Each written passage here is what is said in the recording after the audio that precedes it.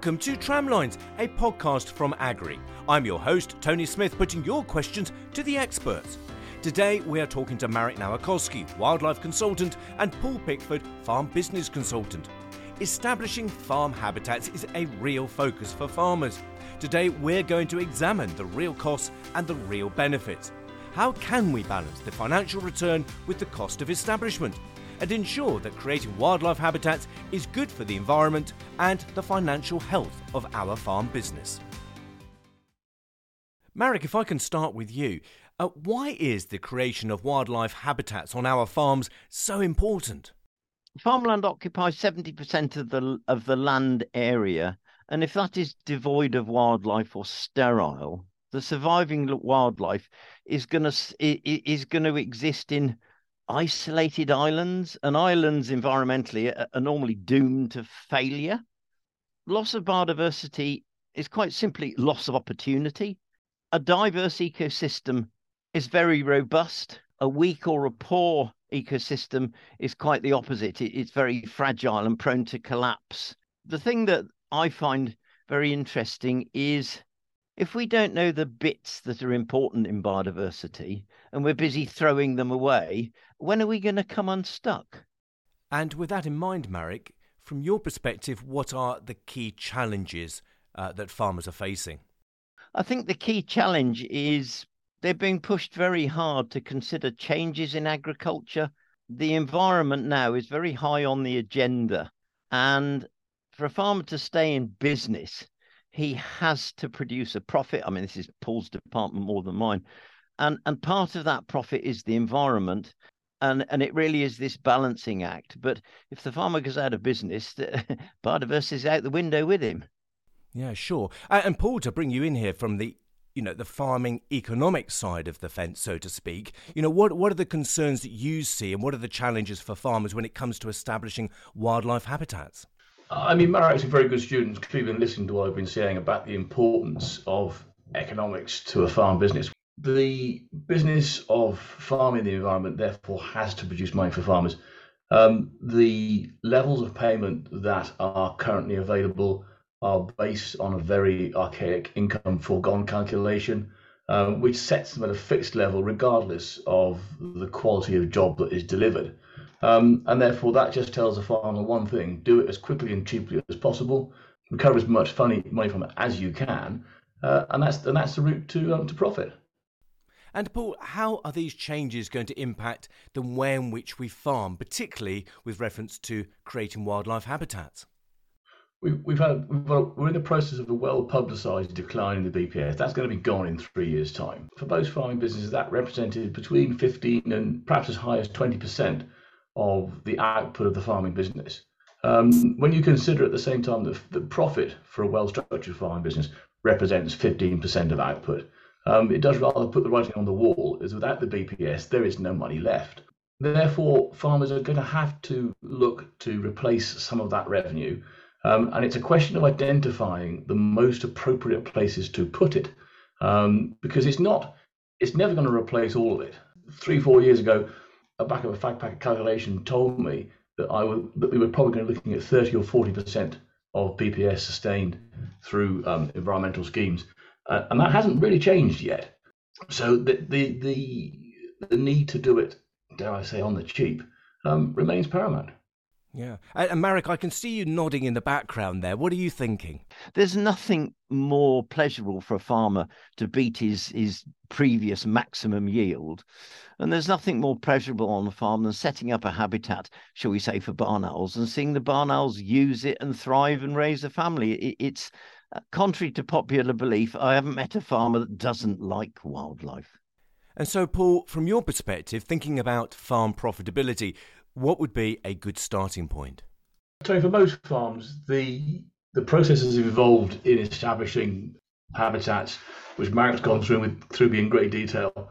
The machinery is there on the farm. Some of the skills might not necessarily be there because it's planted a different way to an arable crop, but the machinery is there. So in order to make a comparison between whether you should be putting an environmental mixture in place or whether you should be growing a crop in that place, you need to look at the gross margin and compare the gross margin of your arable crops and the gross margin of the environmental crop.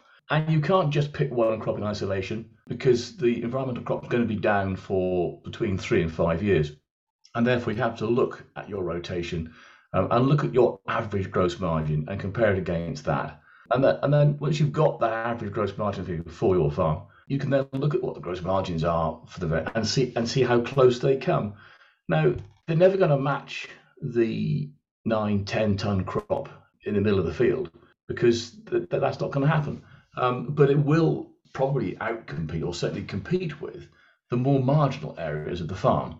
So it's always been important, but it's now even more important to understand which bits of your fields are productive and which bits are less productive. And if you've got parts of the farm that are performing at 10 to 15% below the average, the chances are that's the first place to look to put one of these plots in.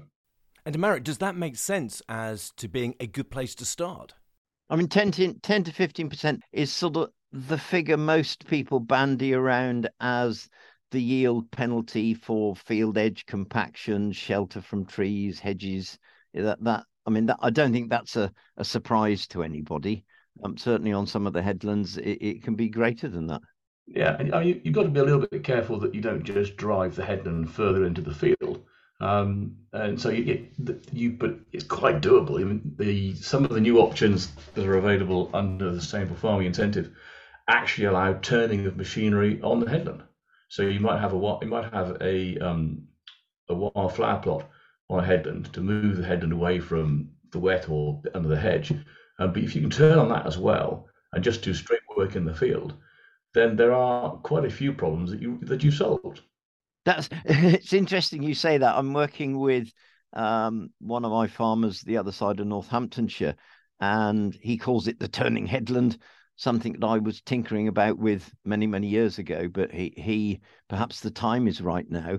And what we've discovered, where he's turning, has created a level of compaction which has reduced the fertility because it's locked up the available nutrients. And we've actually got in the wheel marks, we've actually got better flower establishment. So Paul, can we start to focus in on some of the costs? Because that is a real concern for many farmers. Well, let's look at the pollen and the nectar mix that a lot of farmers do put in. We know that it's got a revenue of £614 per hectare. We know that the cost of buying the seed will be somewhere in the region of £120 per hectare. So in the first year, you're going to get a gross margin of £494. In years 2 to 5, you've got no other variable costs associated with that. So you're going to get £614 a hectare. So over the 5 years, that averages £590 a hectare. There are other costs associated with doing the work. You've got to plant it, so it's going to have to be lightly cultivated, broadcast and rolled. It's going to have to be topped probably, Marek, 3 or 4 times in the first year. Yeah, let's say 3 so we sort of meet it in the middle, 3 times in the first year, and then in year 2 and subsequent you cut 50%, and then later on in the season you cut all of it. So it's 3 times in year 1, and how you work out 1.5 cuts in years 2 to 5 is up to you.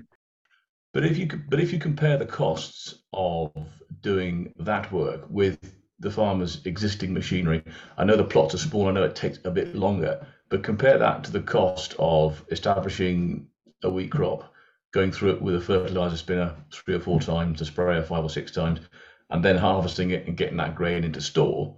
The overhead costs are quite a much smaller fraction of that. It's more difficult to quantify. I don't like to try and put individual costs against individual operations because I find it distorting. But there would be a saving, certainly in fuel, maybe in a bit of labour cost and some wearing parts. But largely the overhead costs of the business aren't going to be significantly different because you've got all the machinery in the shed already. And what about fuel costs and labour? It takes a disproportionately long time per hectare to do the work because you're running around between plots and fiddling about. So that absorbs more time. But you certainly don't spend anything like the quantity of fuel or the total quantity of labour actually that you might invest in a wheat crop. But if that labour is already on the farm, there might be a small saving over time, but it's unlikely. There would be some saving in fuel. There would be some saving in wearing parts. But actually, it's only 5%, 3-5% of the farmed area. You're probably not going to notice it on a P&L at the end of the year. A real concern, Paul, is around the cost of having to resow a wildlife mixture where, for example, that crop has failed to establish. What are your thoughts on that? If you do the job properly in the first place, the chances are that the seed you establish will grow. I've lost count of the number of phone calls I've had this year from farmers ringing me up saying, "What do I do, Paul? My particular environmental mix hasn't grown this year because it was late going in, because it was dry, etc., etc." So it is important to do it right in the first place. So getting the right seedbed, getting everything set up properly, so that when you put it in, it's got the best chance of survival. Means you do it once, it keeps the cost down. You buy the seed once, you do the work once. That's the way to do it. You can watch a range of videos delivered by Marek on the Agri website at www.agri.co.uk/Green Horizons/the environment. Or follow the link in the bio for topics ranging from filling the hungry gap to succession planting for pollination. And Marek, listening to Paul's advice there about how to establish these crops, is this where advice is really important in helping the farmer? Many farmers understand what to do, timeliness. You broadcast the seed, you don't drill it. But the reality is that having done everything right, like any other crop, if the weather doesn't play ball, you might be facing a re-drill, and it's increasingly important to look to delivery. DEFRA are getting much keener on delivery rather than just paying you for taking land out of production. So I think, although I agree with what Paul is saying, the risks involved in habitat creation, I think, are higher than conventional cropping. Marek, you make a really interesting point there about risk. Paul, what is the financial risk when trying to establish these wildlife habitats? The simple one to pick up, I guess, is perhaps the seed cost, Marek. If you plant it and the seed doesn't grow, that's £120 for a pond and a nectar. It's £250 or £1,000 for a flower margin. It's £160 for winter bird food that you've lost. The work involved, the physical work of doing it, doesn't cost anything like that. So it really is important to do it. It's very difficult because, understandably, the farmer's going to prioritise the planting in the spring of his crops, and then fall back and do the wildlife margins, because there is the opportunity to generate more profit from doing the arable crops well. But if you're looking at cost control, it's planting these things at the right time. If the conditions aren't right to plant, should you put the seed on there in the first place? The trouble is, if you don't plant it, and if the RPA do one of their flyby inspections, which they're now doing with drones and the like, and see that your plot is brown and not green, you're not going to get paid for it. So we have discussed the value of wildlife habitats on our farms and the benefit to the environment. We've heard about how the schemes are going to be working going forwards, and talked about some of the risks of establishing these wildlife habitats and where best to place them in areas on the farm. But Paul, can this work financially for all farm types? Can you give us some insight as to your thinking? And I've picked 3 farm types. I picked a good farm, which I was going to call a 10-ton farm. I picked an average farm that might be an 8-ton farm, and I picked a poor farm that might be a 7-ton farm. That's in wheat, obviously.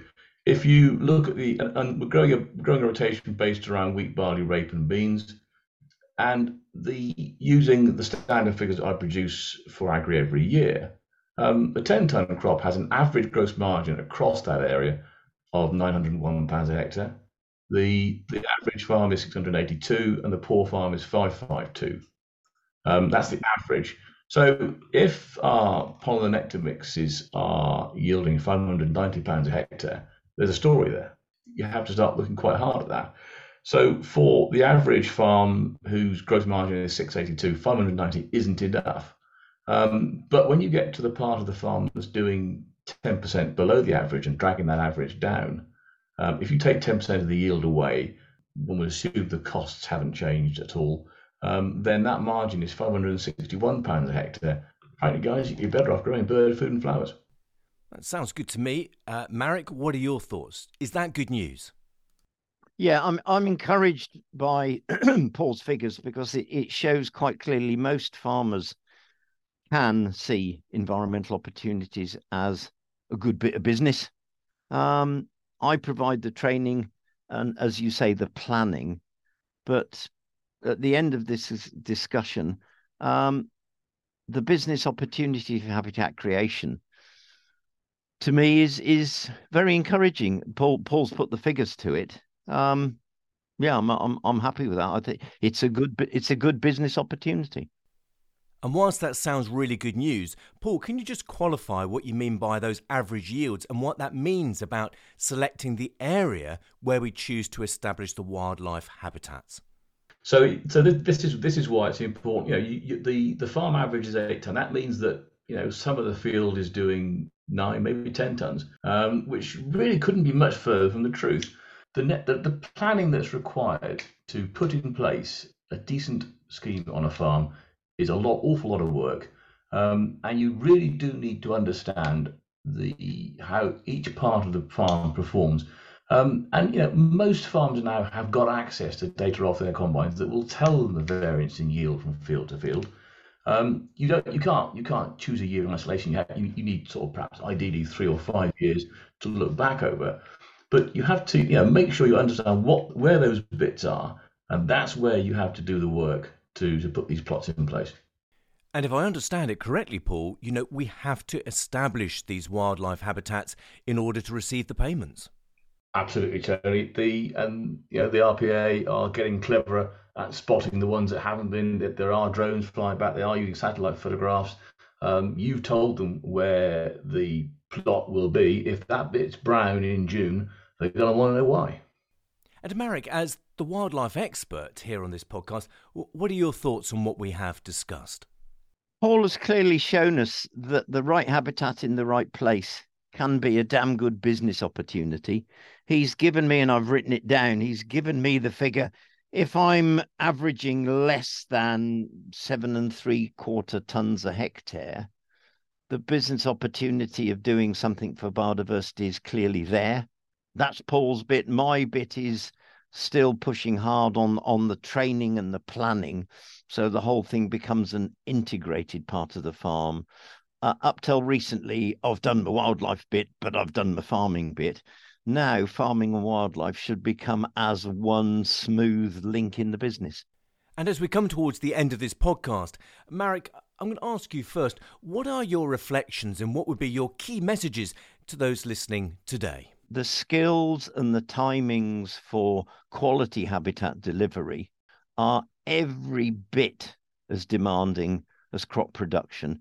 At the end of the day, my interest is top quality delivery means you can score highly in the environmental delivery on a reduced area of farmland. To try and find the true cost, you have to understand the farm business well enough to be able to identify, as Paul has said, the areas that are not producing a profit. And those have to be the prime candidates for where you put the habitats. And Paul, from the business perspective, what would be your message? The farm business has got an opportunity in front of it to blend economic return from poorer ground with a significant benefit to the environment. And if you bring the correct knowledge together, so that a bit of financial knowledge, a bit of environmental knowledge, to link all these things up, you can end up something that is positive for your business and positive for the environment. But you do have to put the work in at the outset. Well, thank you, Marek and Paul, for sharing your expert advice on the real costs and opportunities of wildlife habitats. That's it for this podcast, but do tune in again as we meet the experts throughout the season, exploring the many immediate and longer-term questions for growers and farmers in the UK. If you have any questions you'd like us to ask the experts, email info@agri.co.uk. See you next time.